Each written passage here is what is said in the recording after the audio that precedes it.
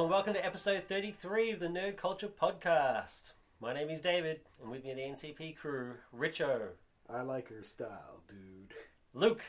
Do you have style now? I wasn't informed of this. And Crystal. Well, hello there. For those of you new to the show, Nerd Culture Podcast is a fortnightly Australian podcast that focuses on nerd culture related film, book and comic reviews with a healthy dose of opinion thrown in for good measure. Not only do we have the podcast, we also have our website at www.nerdculturepodcast.com, which features additional content not found on the podcast itself, including our new Behind the Counter series.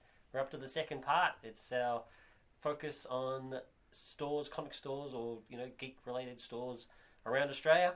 So our first post was on All Star Comics in Melbourne, and got quite a good response, quite a big response. Our second post was on Gifts for the Geek from Geelong, Victoria, which got a huge response. So really happy about that. There's quite a lot of people who seem to have responded to it quite well. So thanks again to those guys for being involved. Great bunch of guys. Support them in any way you can. And welcome to anybody who decided to follow the show based on those articles. It's great to have you on board. We love you all. And if you know of a nerd-based store, or you're an employee or owner of a nerd-based store, please contact us via the website, because we would love to include you in this series as well. Yep, we want to cover as many as we can and basically and show our love for the people that enable us to have the hobbies that we have, sell us our comics and sell us our toys and all that sort of stuff. So contact us at editor@nerdculturepodcast.com. Drop me a line, I'll send you the questions, and we'll get you onto the website.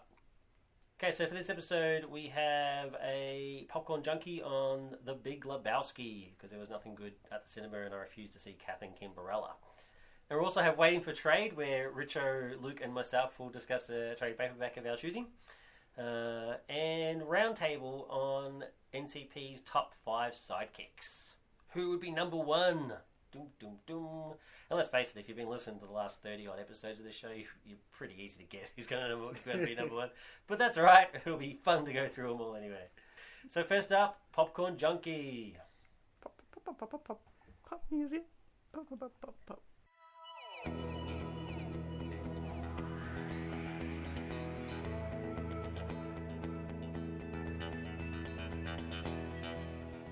Okay, The Big Lebowski, directed by Joel and Ethan Coen, although Ethan is uncredited, which is kind of weird. And stars Jeff Bridges as the Dude, otherwise known as Jeffrey Lebowski.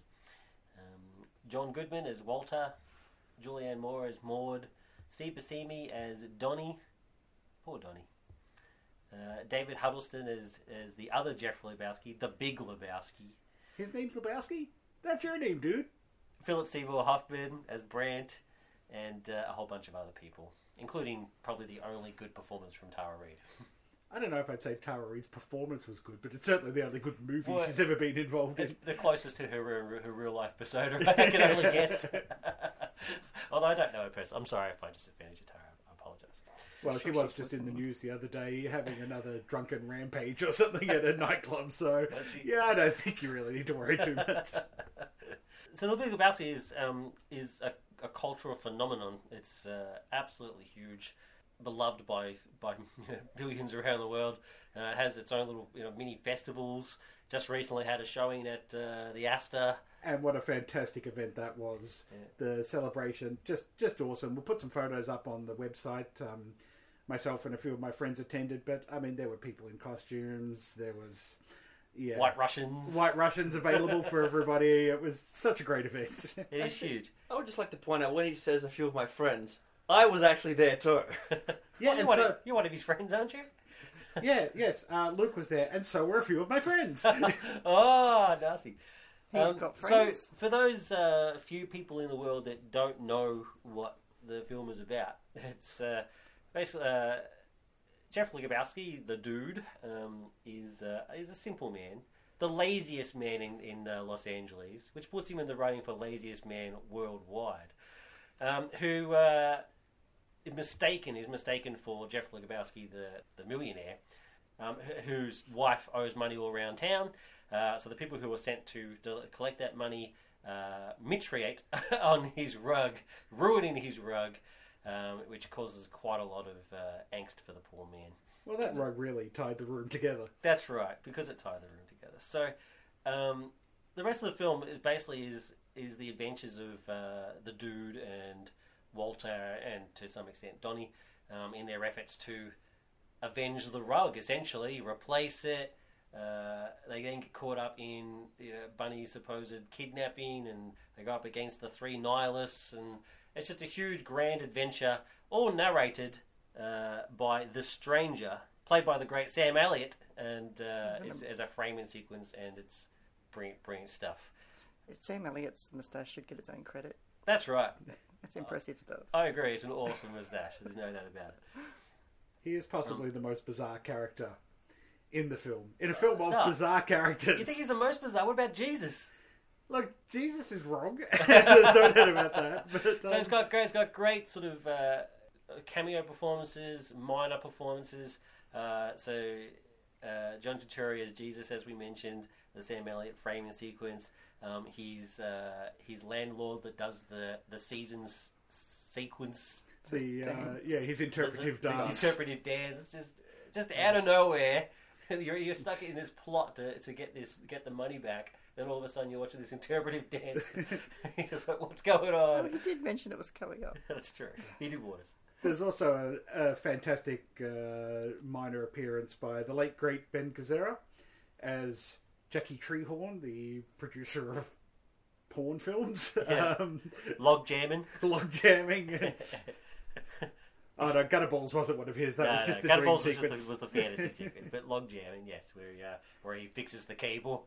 So my plot recap was quite rambling, but let's face it, if you haven't seen it already, you should, by the strength of this, our love for this film alone, you should go see it. But the movie itself is quite rambling. Yeah, well that's true. Yeah. But it all makes sense in the end. Sort of. Yeah, so like I said, it's much beloved. But interestingly enough, my first introduction to this film was from Aaron from the Black Panel. He came around to my house and showed me the film, and I actually hated it on first view. And I actually turned to him and said, "Why the hell did you bring this piece of crap into my house?" And for then some reason I just couldn't get it out of my head. I just couldn't stop thinking about it. And so I was like, all right, I'll give it another go. Maybe I was too harsh. I don't know. Maybe I was in a bad mood. I watched it again, fell in love. And I've seen it, I kid you not, maybe 20 times now since, including last night. What I find really interesting about this, and I actually went to see this at the cinemas when it was released, based on being a Coen Brothers fan. I'd loved Miller's Crossing and Raising Arizona, and especially Fargo. So I went and saw it, and instantly loved it. To me, it's almost the ultimate noir parody.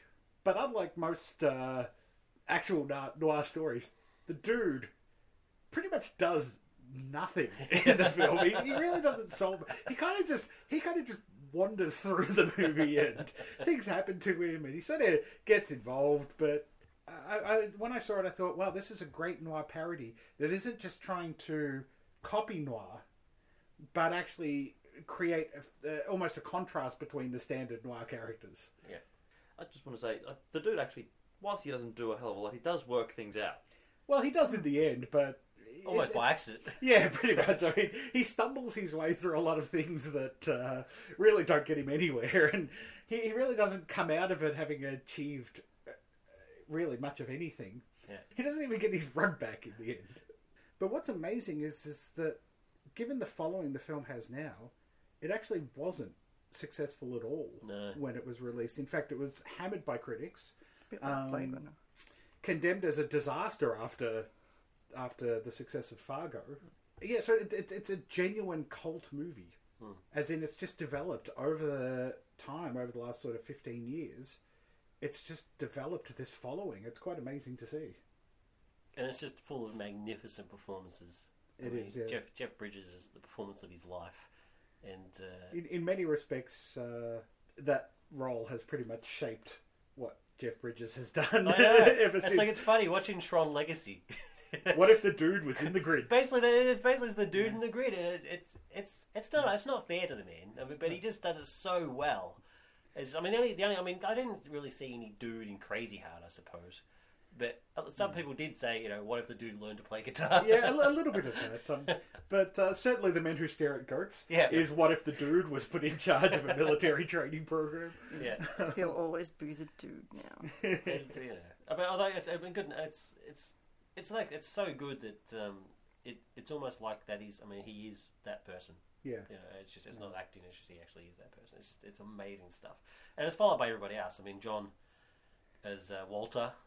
Julianne Moore is just a bravo performance. It's just bizarre, but absolutely fantastic. You can tell she's just loving every second of it. What is that accent? I don't know what that accent is. I don't know, pseudo-European sort of. I don't know. It's bizarre. I'm a big fan of John Turturro's Jesus character. He's just. It's a cameo performance, but it's a cameo performance that, in many respects, steals every scene that he's in. It's just licking the ball before he rolls. It's just a bizarre performance, but it is awesome. And Steve Buscemi, he just looks so cute and lovable. It's just bizarre. It's kind of weird. Every other film you see him, you just think this guy's a psychopath. I mean, seriously, Boardwalk Empire for sure. It's just he looks like a psycho, but in this he just looks so doe-eyed and he's just so cute. Never heard anyone call Steve Buscemi cute. And I never thought I would, but in this film he is. He looks like a little squirrel. Squirrel. What I like about Steve Buscemi's performance in this is that it's so completely not a Steve Buscemi performance. That's right. Like the Steve Buscemi that we're all used to is the Mr. Pink type character, the Armageddon type stuff. Exactly right. The sort of wisecracking, sort of very crazy self-confident but kind of crazy personality.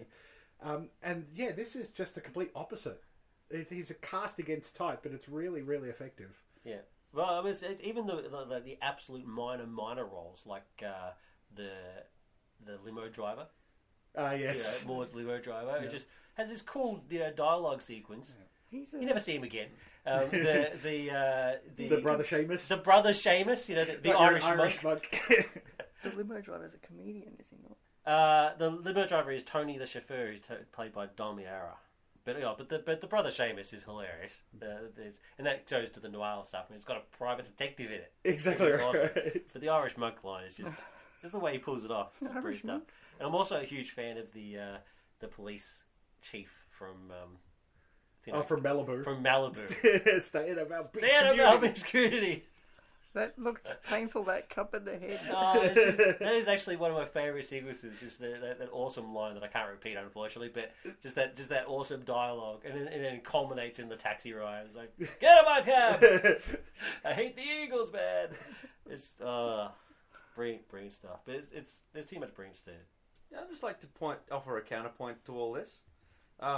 Because whilst I saw it originally at the cinema, unlike everyone here who has seen it a gajillion times, I've only seen it twice. Yeah. And the second time I saw it was for the Lebowski Fest. Okay. A couple of weeks ago. And I can appreciate and see what people do like about it. The performances are very good. There are some very funny moments in the story. But I kind of feel like the rambling nature, which some people respond to, it gets in the way a little bit. There comes that point where you're just thinking, right, bored now. And I did get a little bit bored, certainly the second time watching it. Are you serious? Yes. I thought this was universally loved by all of us. No. Harshest critic in the world. I just want to point out here that Luke's wrong. I just want to point out that I'm not. I'm actually completely shocked. Actually, I didn't realise that you felt this way. I thought this film was... Don't get me wrong. I thought all four of us just adored it. I don't hate the film. Yeah, I think the problem there is that just because everybody else we know loves it, that you just naturally assume that just carries to every single person we know. I don't hate the film.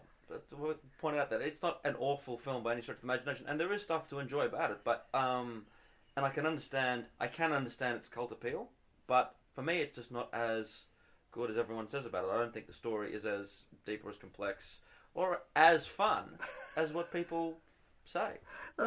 I love the Macaulay Culkin way that you're sort of looking at me right now. I'm so stunned. Oh my god! Needless to say, you're actually now off the crew.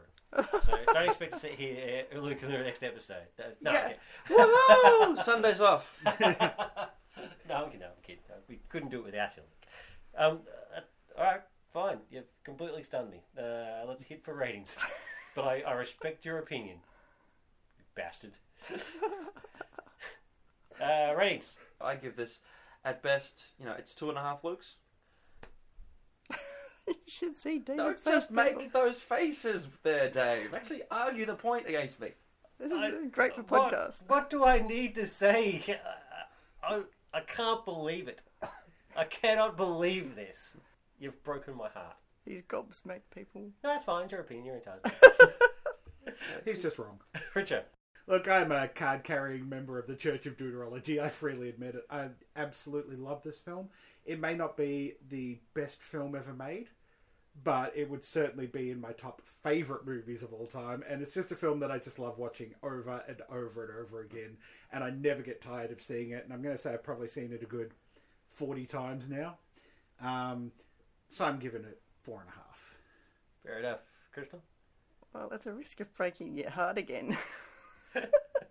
Well, while I really, really like this film, I don't love it as much as David and Richo does. Yeah, I have to agree with what some of Luke says, not to the same extent. I can see the cult appeal of it, and I really enjoy it, and I find it quite funny. Not laugh out loud falling off the couch funny, but I do find it rather amusing. And originally I watched this film because I had needed to understand what David and all his friends were talking about. Because they'd just run off on some this conversation, and I'd have to understand what all the quotes were. But yeah, I'll give this film a 3.75. Okay, well, needless to say, I love this film, and I don't know. I just sometimes I wish this was a video podcast because my reactions to Luke's comments before I was just astounded. But in fairness to what Luke was saying, I don't think it's a perfect film. I mean, it's, like Richard as well said, it's not perfect. It is, but it is one of my favourites. Just on that, it seems to be one of those films that people have very different reactions. It's more about your own personal reaction as opposed to judging it on a film as its own merits. People really tend to like it for their own reasons, or they tend to not like it for their own reasons. Yeah, I really wish that I could be the dude in real life, but unfortunately my own neuroses will not let me do that. And your bowling skills aren't that great either. That's true. I'm pretty ordinary. So it's not. I mean, while technically not branded, there is some points in the film where it does lag a little bit, but those sequences are so few and far between, and only last for such a small amount of time and are made up for by the brilliance of everything else, that I'm willing to let it go. So I'm also going to give it 4.5 for that reason. But I cannot stress enough, see this film. And to help you do that, NCP are actually going to give away a Blu-ray copy of The Big Lebowski. More details later on in the show. So win yourself an actual Blu-ray copy of The Big Lebowski, and find out if we're right or wrong. Once you've seen it, if you win, let us know. See how you liked it. And if you didn't, do you agree with Luke? I really hope you don't. But if you do, hey, that's your opinion. Coming up next, Waiting for Trade.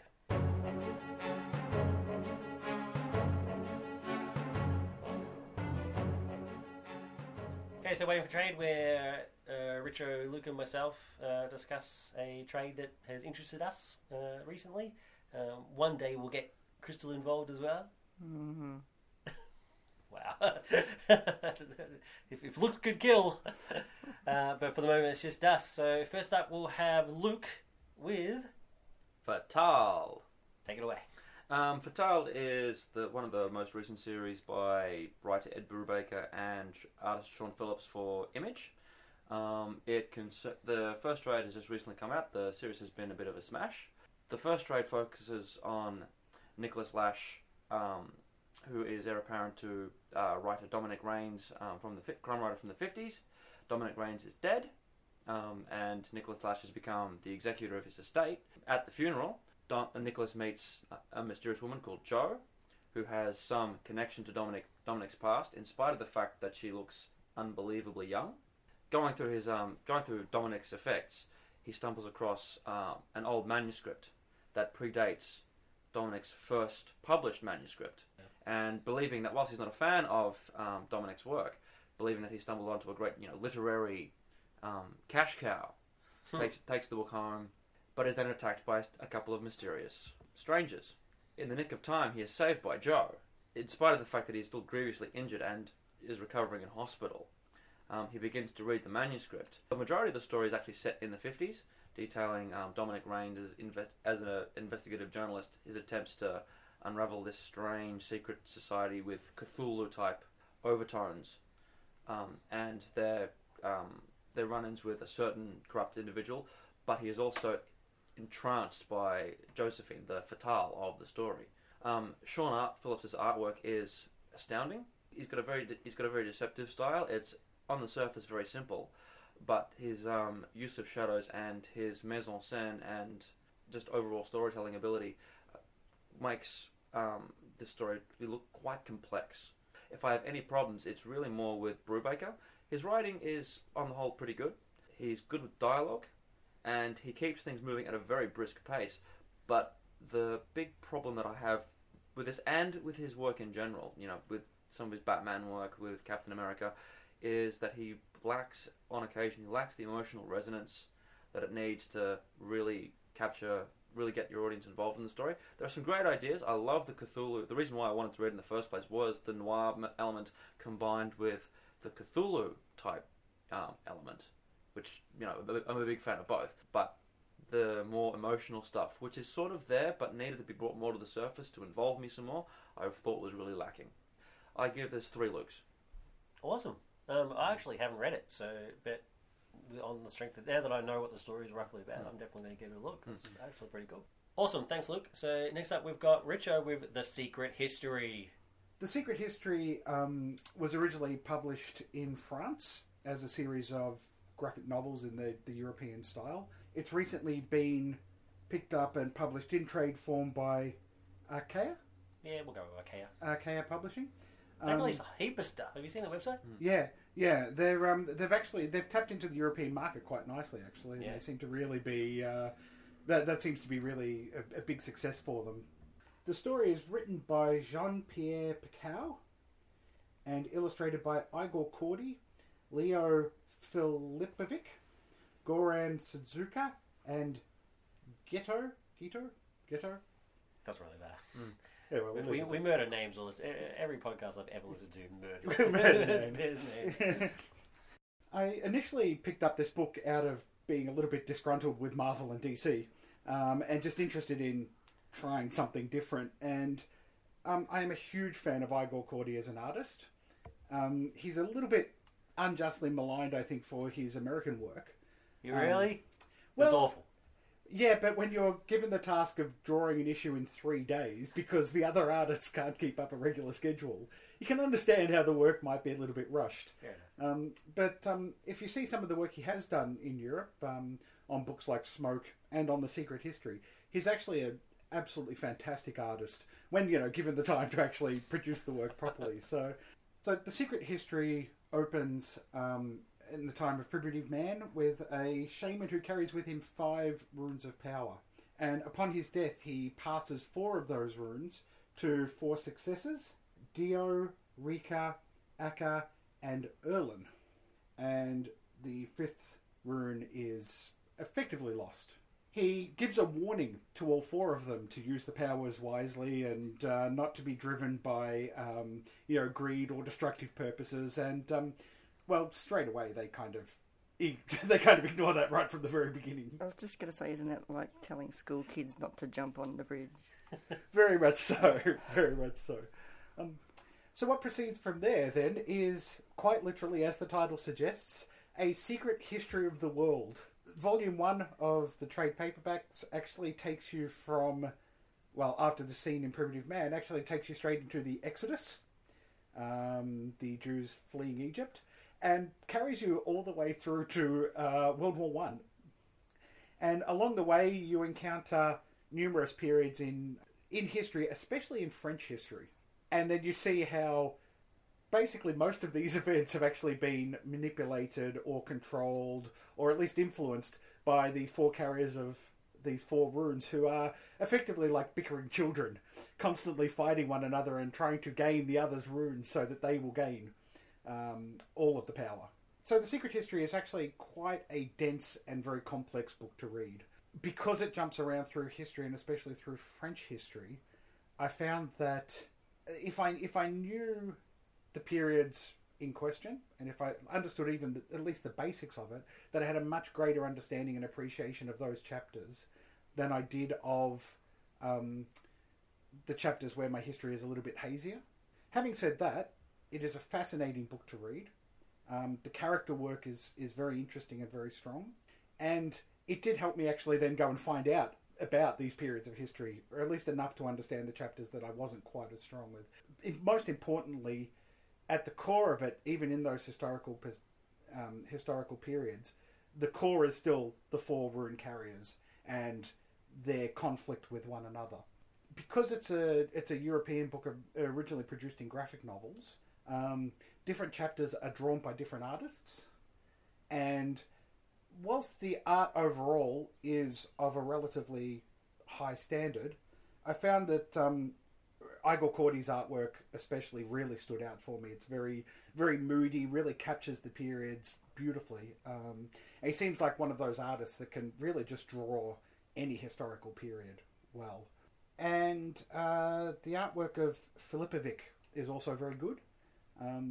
But what I really liked was just being able to read a story that is just written completely differently to what you see on the American market. The European pacing is very different. The stories are often denser and more complex, and it was nice to be introduced to a series of new artists whose work I would probably never have encountered had it not been for this book. Yeah, so overall I would give it 4 Lukes, and I'll definitely be picking up volumes 2 and 3 of this series. So you're saying Marvel and DC have done you a favour? Absolutely, they have. I should point out for anybody that's actually interested in reading The Secret History, Volume 1 is available, but it's actually very expensive. However, if you go to Archaea's website, you can actually order it directly from them, and that's how I did it, and I managed to pick it up for about $65, including shipping to Australia. Whereas going through Amazon or eBay, I was finding it was $100 or more. So volumes 2 and 3 are widely available and are still cheap. But yeah, I'd recommend possibly actually going straight to Archaea if you want to pick up volume 1. Volume 3 is actually a pre-order. Yeah, it's out next month. Yeah, a couple of weeks. Yep. Cool. Well, yeah, needless to say, I haven't read it because I didn't want to pay $100, but then you told me about how you can get it cheaper and stuff. But I have read. There are excerpts of it available online, like chapters. Yeah. So I have read those, and I like what I read. Cool. So, thanks, guys. Okay, so I want to talk about a Thunderbolts trade. Thunderbolts is from Marvel and was originally a team of supervillains who pretended to be heroes, and eventually evolved into those same villains trying to redeem themselves and actually become heroes instead of just pretending to be heroes. The run that I want to discuss is Warren Ellis's run, which was originally published as issues 110 to 121. It's set just after Civil War and what Marvel was going through at the time, the whole Civil War thing about, everything's all hard-edged and dark and horrible because Norman Osborn's involved and all that sort of stuff, and really suits Warren Ellis's sort of style. It was originally released in 2 separate trades, Burning Down the House and Caged Angels. But I'm going to focus mainly on Caged Angels because I think it's actually the better part of that story. Burning Down the House is good too, but Caged Angels is what's got the more interesting things happening in there. So like I said, it's Warren Ellis as the writer. The artist is Mike Deodato, and you can sort of take or leave Mike Deodato. Some people love him, some people don't like him. That's neither here nor there. I personally don't mind him, he's fine. The story, the Caged Angel story, follows on from the Burning Down the House, where Norman Osborn has arrived to take command of the Thunderbolts and has basically twisted the idea behind it. Most of the original Thunderbolts are now gone, and so now you've got basically a bunch of psychopaths on the team. They've completely twisted around the ideal. So you've got Moonstone, Venom, Radioactive Man, who's actually not a psycho, he's actually pretty cool, Swordsman, who, to give you an idea of how crazy Swordsman is, he's one of the Strucker twins, and originally their idea was that they would hold hands and activate their powers, but his sister's dead, so he actually takes her skin and wraps it around the hilt of his sword to activate his powers still. Gross, man. And because he's a psychopath. and Bullseye, who everybody knows is insane, and Penance, who formerly Speedball, who is now taken on the Penance persona to redeem himself after the events that kicked off the Civil War with the destruction of the school by Nitro. The first story deals basically the first half of the story deals mainly with how the team interacts now that Moonstone is in charge, and she has no idea how to operate a team, and their efforts to bring in some superpowered combatants. But the second part of the story is the tide is turning against the Thunderbolts. Like in the first half of the story, Thunderbolts are actually, it's a huge marketing campaign to make them popular. They've got action figures. They've got a TV show, Who Wants to Be a Thunderbolt, hosted by Stan the Man Lee. All right. It's just a huge push to sort of get their ratings up. But then the tide sort of turns over the course of, because of the Civil War really drags people down essentially, and people sort of now turning against the whole Registration Act, as in the public, not just the superheroes. And so, and because the Thunderbolts are the public face of it, opinion starts to turn against them. A group of superheroes / supervillains who all have psychic powers decide on a plan. They're going to infiltrate Thunderbolt's base and then subtly use their psychic powers to manipulate the team, because they're all unbalanced anyway, except maybe for Songbird and Radioactive Man, and sort of basically flip them over the edge and get them to destroy themselves from within. It's a really, really cool plan. Actually, it really impresses me, and I'm surprised no one's tried to do it before that in my knowledge of comic history. It's really the way they go about it is very cool, and they almost succeed. I won't give it away. I want you to read it because I think it's cool. They almost pull it off. It's really, really cool. The other reason I like it is because it basically explains a bit more about what Penance is all about. Now, originally, when I first heard about the Penance character, I thought, this is disgraceful. I mean, what is the point of this? So you've taken Mr. Happy-Go-Lucky Speedball and turned him into this S&M freak, and it just reeks of desperation. It's like, well, how do we make a character cool? And it's just terrible. But this really delves into his thoughts, because he has a psych session with Len Sampson, Doc Sampson, who comes in to sort of check on him and make sure he's okay. And it sort of reveals a lot of what's happening inside his head and why he does what he does. So it sort of lessens that a bit. I mean, I still think it's a bit ridiculous, the whole Penance thing, but at least now it makes sense. And it's always good to see Doc Sampson. And some of the stuff that Sampson does during this run, especially with Moonstone, is just hilarious, because they've fought in the past, and they really hate each other. So there's a lot of cool little sort of stuff. So that's basically it in a nutshell. The psychics almost complete their plan. They almost pull it off, but they don't in the end. But their mission is kind of a success, because it results in Norman becoming the Green Goblin again and going on a rampage and killing a whole lot of people, and it's all filmed. So Songbird feels that she can now use that to her advantage, because they absolutely hate each other. Like, Norman wants to do certain things with the team, and Songbird wants the team to go back to the way it was, because she's grown to love these people, not the Psycho versions, the original versions. So yeah, so I'm a big fan. I highly recommend it. It's one of Warren Ellis's better efforts. There was a period there where Warren was put onto just about every book you can think of in order to sort of make it cool and sort of, it gets some more sales happening. He was on everything, and the X-Men and all sorts of crazy stuff. He was everywhere for a period there, and I think this is actually one of the times where it worked in comparison to some of the others. I'm quite a Warren Ellis fan. He's not the greatest. He's not everything he does is awesome, but he's consistently good, which is always a bonus. So I give this book 4 out of 5. Do you need to have read Civil War to understand what's going on in Thunderbolts? Oh no, I mean, the concept of Civil War is nothing new. I mean, but it references enough to say you would know what was going on. Cool. Yeah. So you don't have to read all of Civil War to know what's going on. I mean, they mention Stanford and what happened there, and the Registration Act, and I mean, the whole series is basically about the Thunderbolts tracking unregistered heroes down. So yeah, you don't have to read Civil War beforehand. Cool. But read it anyway, because Civil War's cool. That sounds cool. It sounds like a typical Warren Ellis. Bringing some cool ideas to bump up sales to a flagging book. Yeah, which is how he works best. So. Yeah, which is what they were doing. Yeah. I disagree 100% with pretty much everything you've said. In fact, this is exactly the kind of book that has pushed me away from Marvel over the last sort of, 8 to 10 years, just slowly but surely pushing me towards things like The Secret History.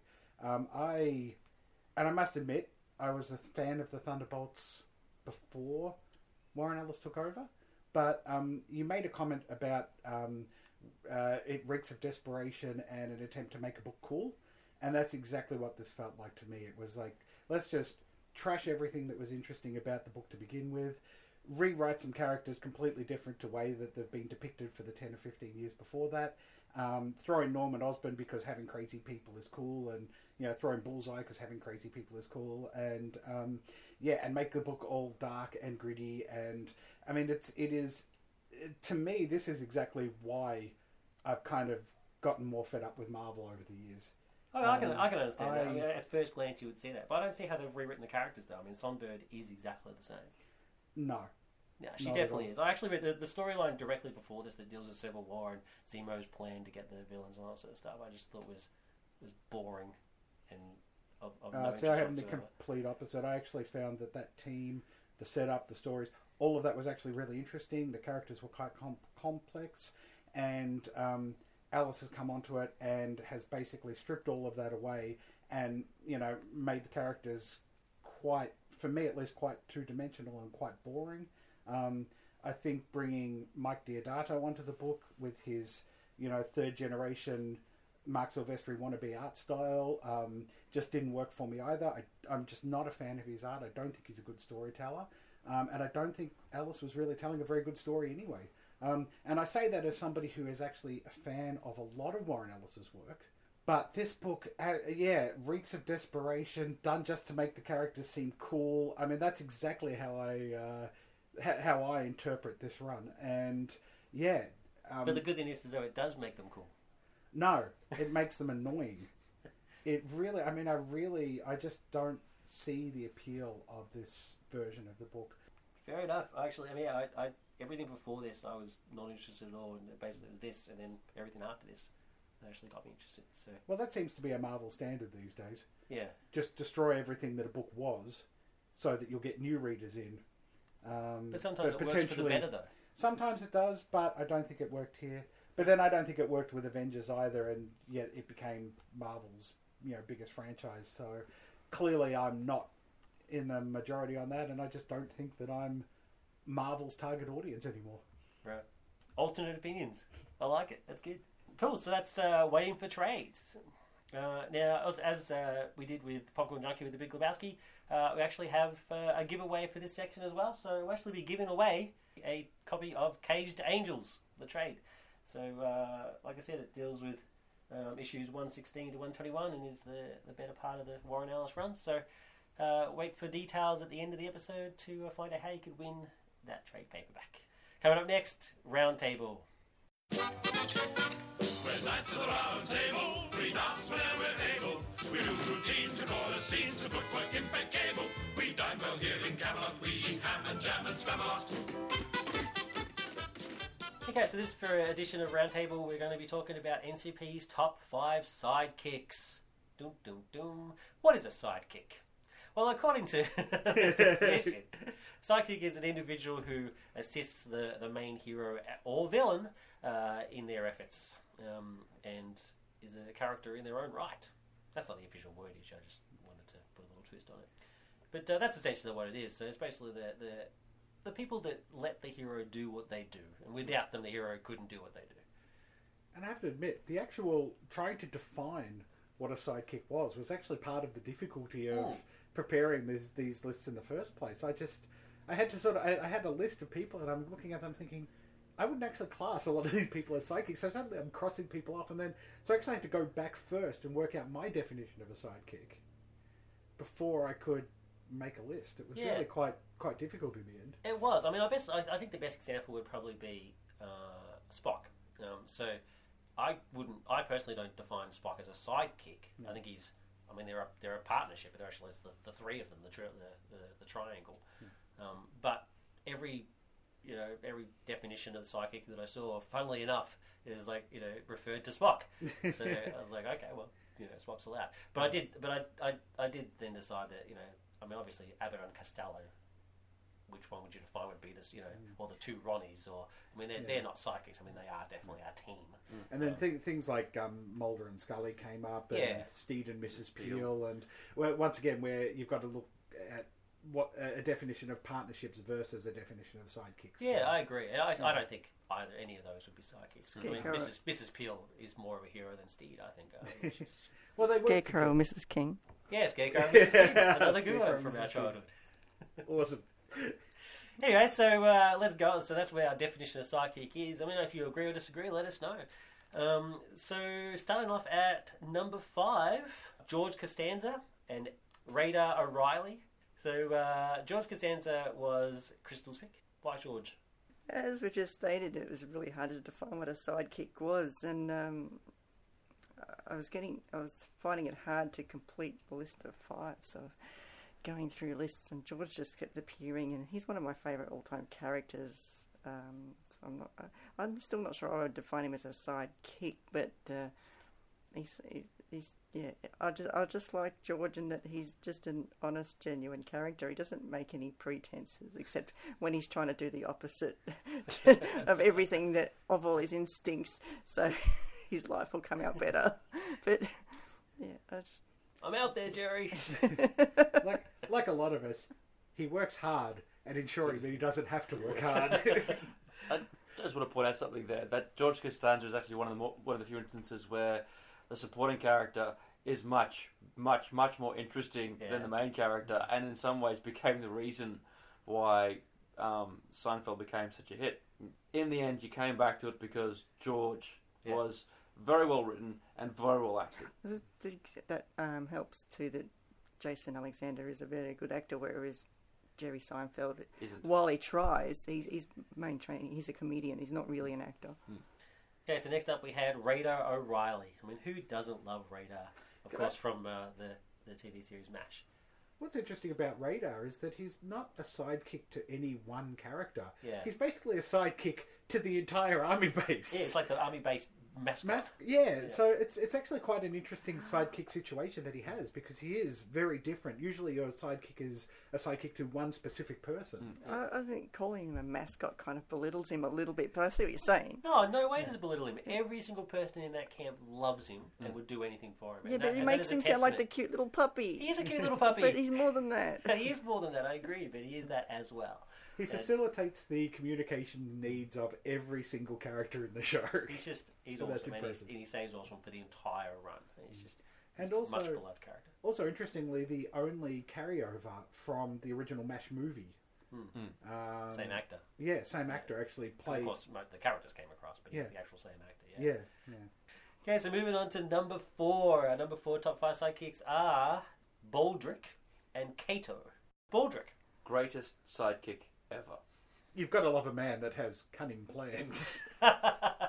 As cunning as a fox that graduated from Cunning University. Absolutely.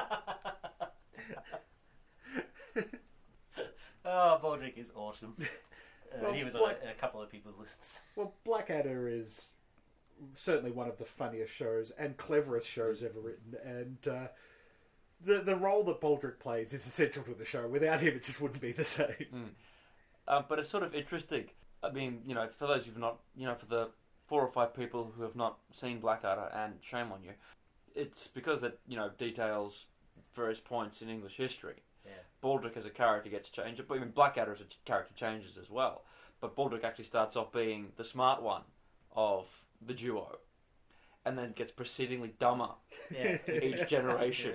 So by the time you get to Blackadder Goes Forth, he is not even a shadow of his former self, completely dependent on Blackadder for direction, intelligence, inspiration. He has a clear evolution. No, de-evolution. De-evolution. I said de-evolution. I apologize. But still, does some very fine moments. Matches wits with the evil Pitt the Elder in Blackadder 3 when they try and nominate Baldrick for Parliament, which I think is one of the highlights. Manages to save Blackadder on one occasion, even though he's actually going there for the autograph of the highwayman who's captured Blackadder in the first place. Great moments. He succeeds almost despite himself. And our other one was Kato, who was actually on my list. Kato is from the Green Hornet and basically steals the show. And it's not just opinion. I mean, in the Asian territories where Green Hornet was shown, it was actually called the Kato Show officially. So this is about when Bruce Lee was portraying him. He's a phenomenon overseas, and I think just a great character. I actually prefer him over the Green Hornet, really. Just because of his sense of his skills and just his sense of justice. It's got to be fair to say that the reason why the Hornet is still remembered is really because of Kato, and a lot of that does actually go to Bruce Lee as well. Yeah. But people actually remember Kato a lot more. The Green Hornet does nothing, whereas Kato was this cool character, flipping around the screen, and doing all this cool stuff. And so it's the interesting thing. It's one of the few instances where the sidekick became more famous and more well liked than the actual main character. Yeah, exactly. And Bruce Lee's performance is standout, and which what eventually led to his movie career and the legend that he became, and justifiably so. I mean, Kato's even still cool in the current Green Hornet movie remake, which was awful. He was the only cool thing in it. That's what I say. He was actually still Kato. Yeah. The Green Hornet wasn't the Green Hornet. He's just some doofus. It's just terrible stuff. So moving on to number 3. Our third grader sidekicks are Harley Quinn and Spock. Now, Harley was on Richo's list. Well, Harley is actually possibly, I think, the greatest supervillain sidekick. Yeah. She provides a nice, insane counterpoint to her insane lover, kind of lover, but not really, the Joker. And is just an incredibly entertaining character, provides a really good comedy relief at times, but can also be completely insane, and an interesting character in her own right. And I think it's notable that she actually first appeared in the animated series, but is such a great character that she's actually come across into the comic books. Usually it's the opposite way around. It's very rare. And she's not only come across from the cartoons into the comics, but has actually come across very successfully. She has had her own series. She's now a regular member of the Suicide Squad. Granted, in a form, in a form that I don't really like. I like the sort of more just nutty, playful version that she was initially. But they've gone more with the Arkham City version of the exactly. sexed up version. Yeah. So to give you an idea of how much they've ruined Harley as a character, her statue is her bending over forward so that you can see down her top. It's like, this is not how Harley's meant to be. Yeah. Harley's meant to be the playful Harlequin. Yes. But but I think that's a credit to the character that she's actually been able to succeed, in the comics, in the video games, and it's a real credit to the animated TV series and the writers and creators at the time. And much beloved. I mean, Kevin Smith named his daughter after her. Yeah. Which is pretty cool. Because she's awesome. Yeah, because she is awesome. And it's a lot better than Nicolas Cage's effort. I mean, at least Harley makes sense.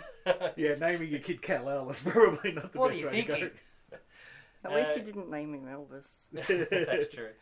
And, of course, Spock. I mean, it's just, he was on, I think, everybody's list. I still disagree that he's a sidekick. Yeah, and he didn't make it onto my list. Oh, yeah. To settle that, is he a sidekick? Is he not a sidekick? The way I looked at it was that he is, first of all, a supporting character. Captain Kirk being the main character. He is a very strong supporting character. And also an offsider who goes, assists not just his captain, but his friend. So if he's not a sidekick, he's certainly an offsider to the main character. Yeah. And he's not just a guy doing his job. He and Kirk are very strong friends, and it's always made clear that if Kirk is in trouble, Spock will go and do his utmost to save him. It's just a magnificent character. Just a magnificent character. The duality, the internal conflict between his human side and his Vulcan side, the cool nerve pinch. Yeah. Spock, irrespective of being a cool sidekick, Spock is just a great character in general. He's brilliant. I mean, we can go on and on about Spock, and when we eventually do the original series, Channel Zero, and I'm sure we will sort of go on it. He's brilliant. Which means you'll have to watch the Blu-rays. Yay! That's actually the exact reason why I didn't put him on as a sidekick. Yeah. He's such an amazing character in his own right, and he is one of my favourite characters. So I didn't include him on this list because I don't like him. I just don't see him as a sidekick. Yeah. I just think I can see the he's argument. too good a character in his own right and has too many stories in his own right. if we were doing the top 5 heroes, and I think we actually did do this, wasn't Yeah. Spock? Spock was right. Spock was up.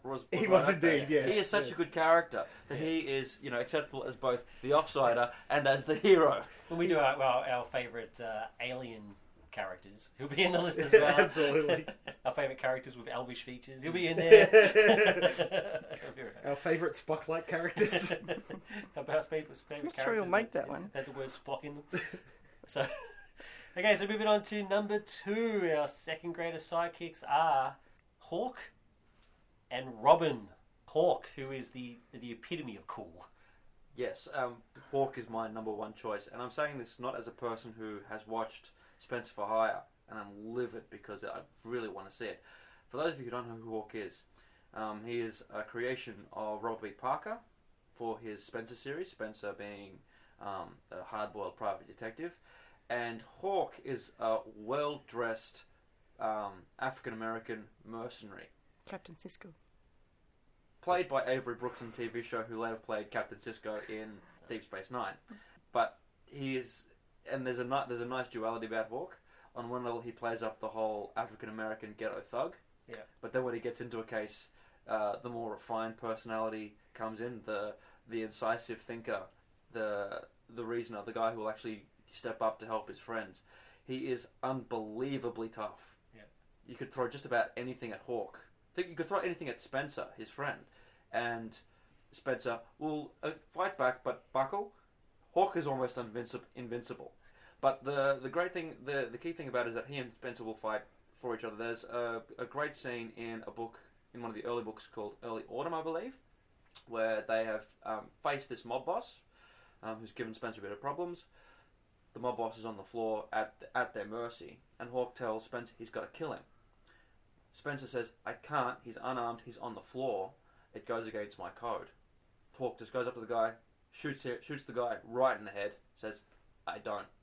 But there's a nice little, I'm killing him because he's going to come after my friend, subtext to what he said, which is why I think Hawk is such a good character.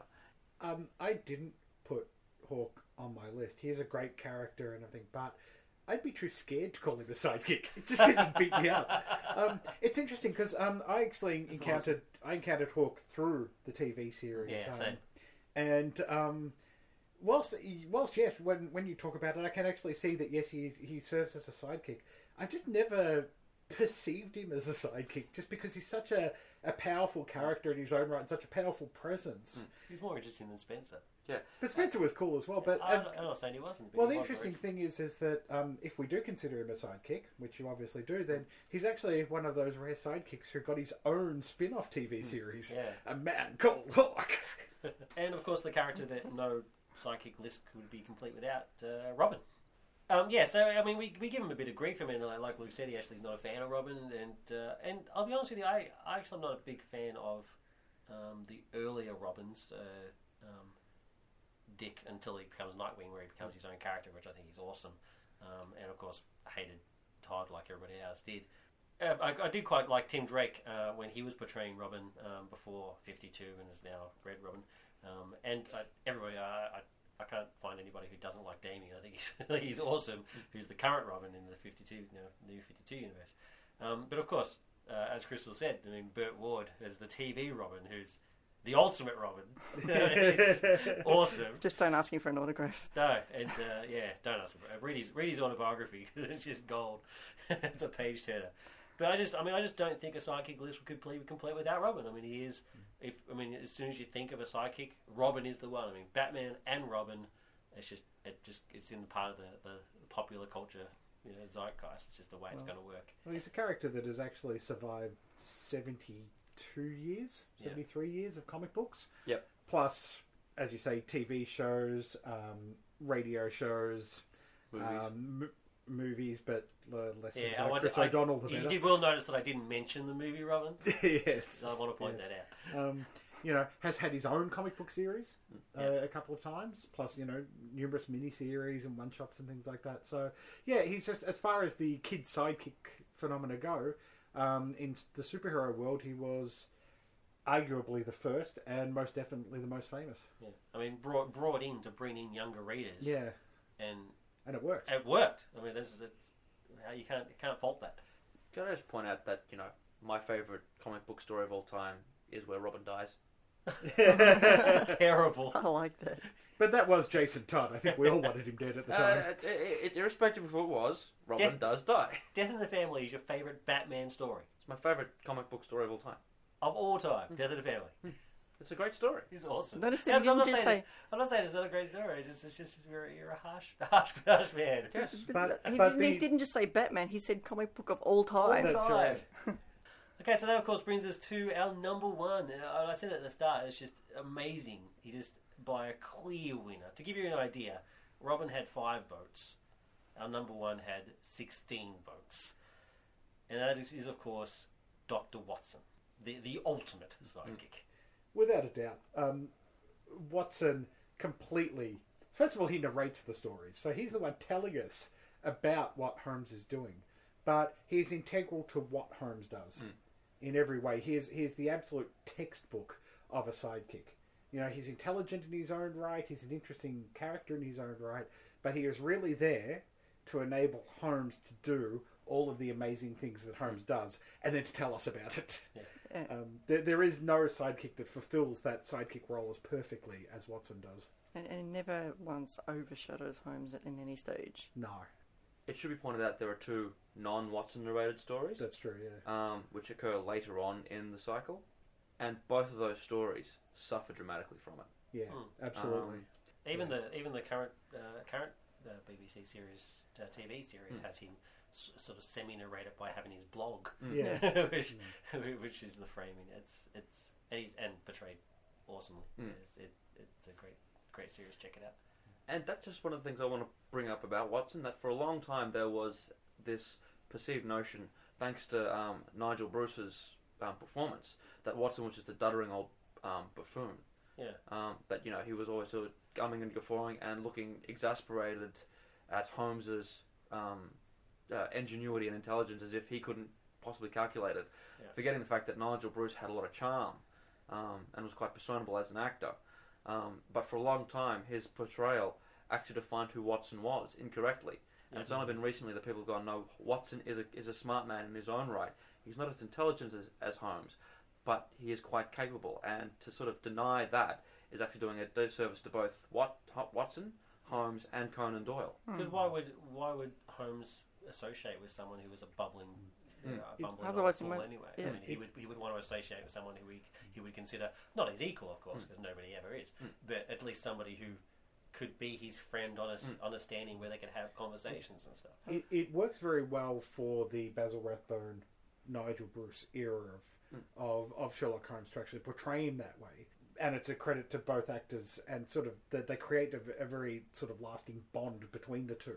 Yeah. A bond of friendship. So they still keep those elements. So even though he has that sort of bumbling personality, they draw on other aspects of what makes Watson integral to Holmes. The grounding of Holmes a bit. The giving that's right. Holmes... The humanity. Yeah. So he doesn't.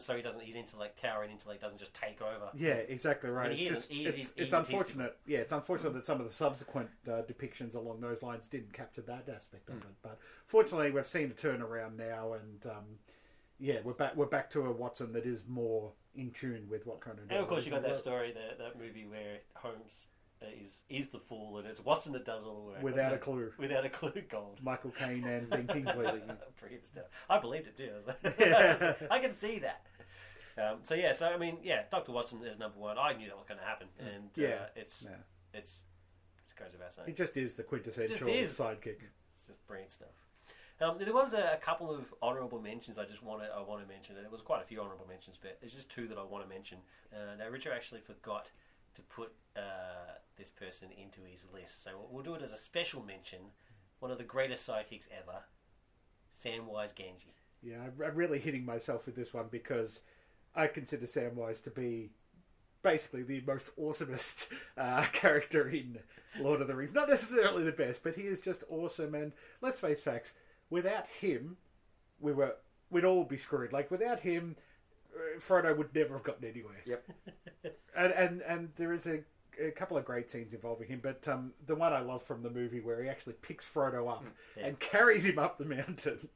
And but most importantly, what makes him such a great sidekick is that he is only doing everything he does out of his love for Frodo and his friendship with Frodo. I mean, he's willing to go through hell, basically, just to make sure that his friend is okay. And and he really should have been on my list, and didn't actually occur to me until basically Kicking this yourself morning. with a big comment. That I didn't include Sam. I'm sorry, We Sam. gave him a special mention, and he deserves it because he is awesome.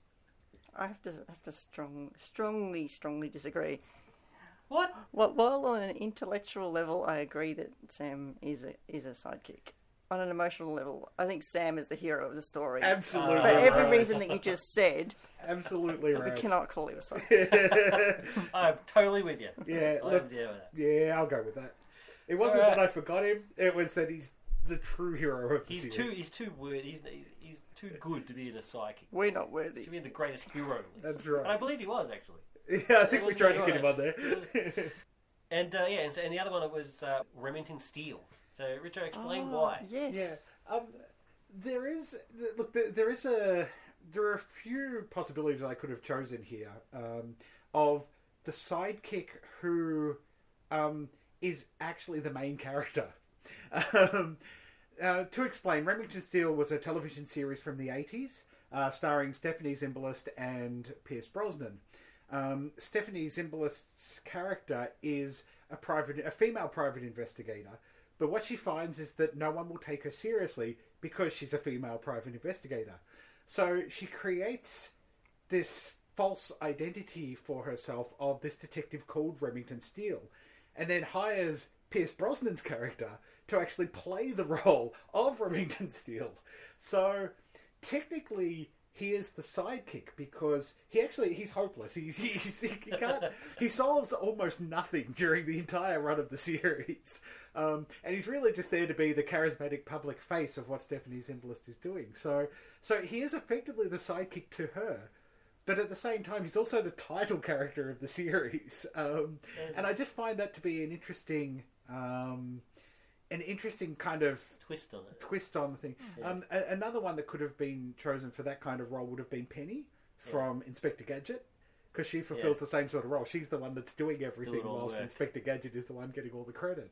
But I just find that approach to the sort of main character sidekick relationship is actually really interesting and very different. And so when we were doing this, I just thought, Remington Steele just came to mind because it was a really entertaining show. But it had that little twist that just made it really stand out. Anyway, so that's it for our top 5 sidekicks.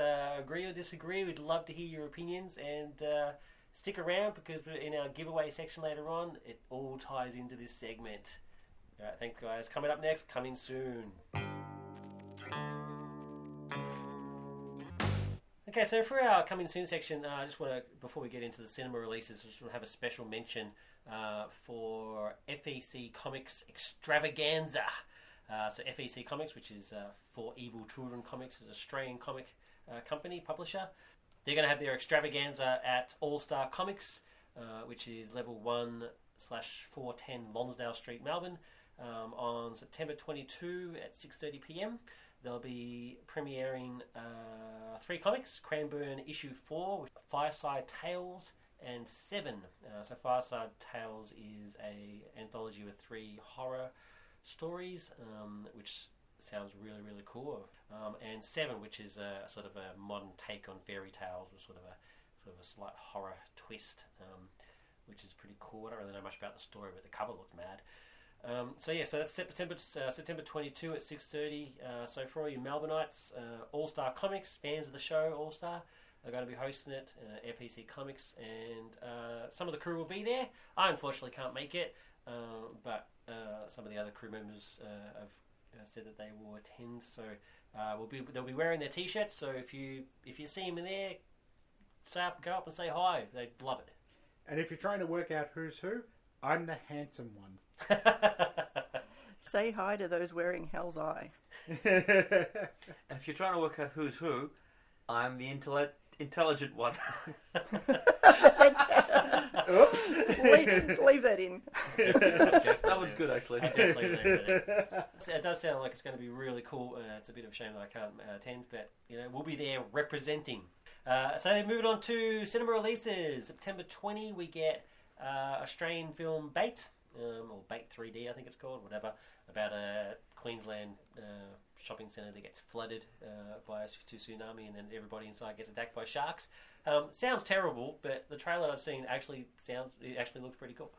I hadn't actually heard of it, but that sounds... Yeah. It does sound terrible. Like it sounds like D movie grade. Sounds like But the trailer, I think it pulls it off pretty cool. Okay. You also get Diary of a Wimpy Kid, Dog Days. I haven't seen any Diary of a Wimpy Kid movies or read any of the books, and I'm not their target audience anyway, so that explains it. because he's too old. Yeah, I'm an old man. We also get animated film Hotel Transylvania, where Dracula hosts a hotel and gets a bit overprotective when a human shows up and falls in love with his daughter. I don't know. Doesn't really do it for me, but Sounds like an animated Monsters. yeah, I don't know. It doesn't really work for me. You also get Ruby Sparks, which is pretty cool. Which sounds pretty cool. I haven't seen it, but about an author who creates, like, he's hopeless with women, so he creates a female character for his stories, who then comes to life. So it's like a fantasy rom-com. I don't know. It sounds alright. Yeah. And Secret of the Winds, which is the next Tinkerbell animated film. So not a very good day for cinema releases, September 20. But then we get, on September 27, we get the film that I've personally been dying to see, and I know the rest of the crew are pretty excited as well, Looper. Yep. Yeah, definitely looking forward to that We'll one. actually be reviewing that in our next episode, so I'm really heading out to see that. So before we finish up, I just want to mention, so like I said at the start, we posted the layers behind the counter. We've just had a huge surge of likes on our Facebook page and feedback in the past week. And it feels good to let nerds know that these shops are out there. And, Yeah. And to really sort of promote these stores as well. I Keep think these it's people in kind of- business. Absolutely. We need them. Yes, we need our nerd shops to create our nerd culture. That's exactly right. Feed our addiction. So I'm just going to give a couple of shout outs. If I don't mention you, I'm really sorry. I just grabbed as many names as I could off Facebook and people that have sent in emails and all that sort of stuff. So in no particular order, thanks to Nath, Matthew, Mitchell, Darren, Mordecai, awesome name, Wade, Deborah, Scarlett, David, and Patrick. And to everybody else. And I can see you too. So don't forget, you can contact us by email at feedback@nerdculturepodcast.com or post on our Facebook wall at www.facebook.com/nerdculturepodcast and throw in a like in there as well. Or tweet us at @nerdculturecast. Or you can leave a comment on any of our posts on our website at www.nerdculturepodcast.com. There's been a couple of cool comments on the Who review posts. It's very cool. And also, don't forget, most important is that you can rate and review us on iTunes and subscribe to the podcast. Well, I guess if you're listening to this, you have already subscribed to the podcast. But if anybody else who isn't, who is listening onto the website, subscribe to the podcast. We'd love you to. Tell your friends. Tell It's your friends. terrific. Tell your enemies. Tell your dog. Tell your frenemies. Tell anybody. Just imagine a little dog wandering around with an iPod. That would be awesome. Now, as I mentioned earlier, we're going to have 2 giveaways. So we're giving away a copy of The Big Lebowski on Blu-ray. It's pretty cool because of the film. Digital copy as well. Extra features. I would hope it comes with the film. It would be pretty sad if it didn't come with the film. Special features only. And we're also giving away the trade paperback of Caged Angels, the Warren Ellis Thunderbolt story that I love and Richard hates. So to win either of these, all you need to do is send an entry into feedback@nerdculturepodcast.com with the subject line competition, and nominate which prize you want to win, and answer this question: who would you like to be your sidekick? So if you could have anybody as your sidekick, who would that be? It would be me. It'd be cool if somebody said us. NCV crew, that would be bad. You'll most likely win if you put our names No, down. so I'll get all the entries and put them in a hat, and we'll randomly pick one out. So there's no right or wrong answer here. Yeah, so just send that in. Who would you like to be your sidekick? Send it into feedback@nerdculturepodcast.com. Subject line competition, and don't forget to nominate what prize it is that you wanted. Entries need to be in by midnight Saturday, September 29, and the winners will be announced on episode 34, which is out September 30. So midnight, Saturday, September 29th. I just like the way you winked seductively there, even though nobody can see you. I know, this should be recorded. So next episode we have Popcorn Junkie on Looper, a Dust Jacket on The Paradox Men by Charles L. Harness, which was Luke's pick, and a Channel Zero on The Big Bang Theory. See you then. That's it for me, David. Thanks from the crew, Richo. Things turned out pretty good for the dude in the end. Luke. I don't know. I still disagree about that film. Crystal. I'm just going to take it easy. For all us sinners. Thanks, guys. Bye now. Bye.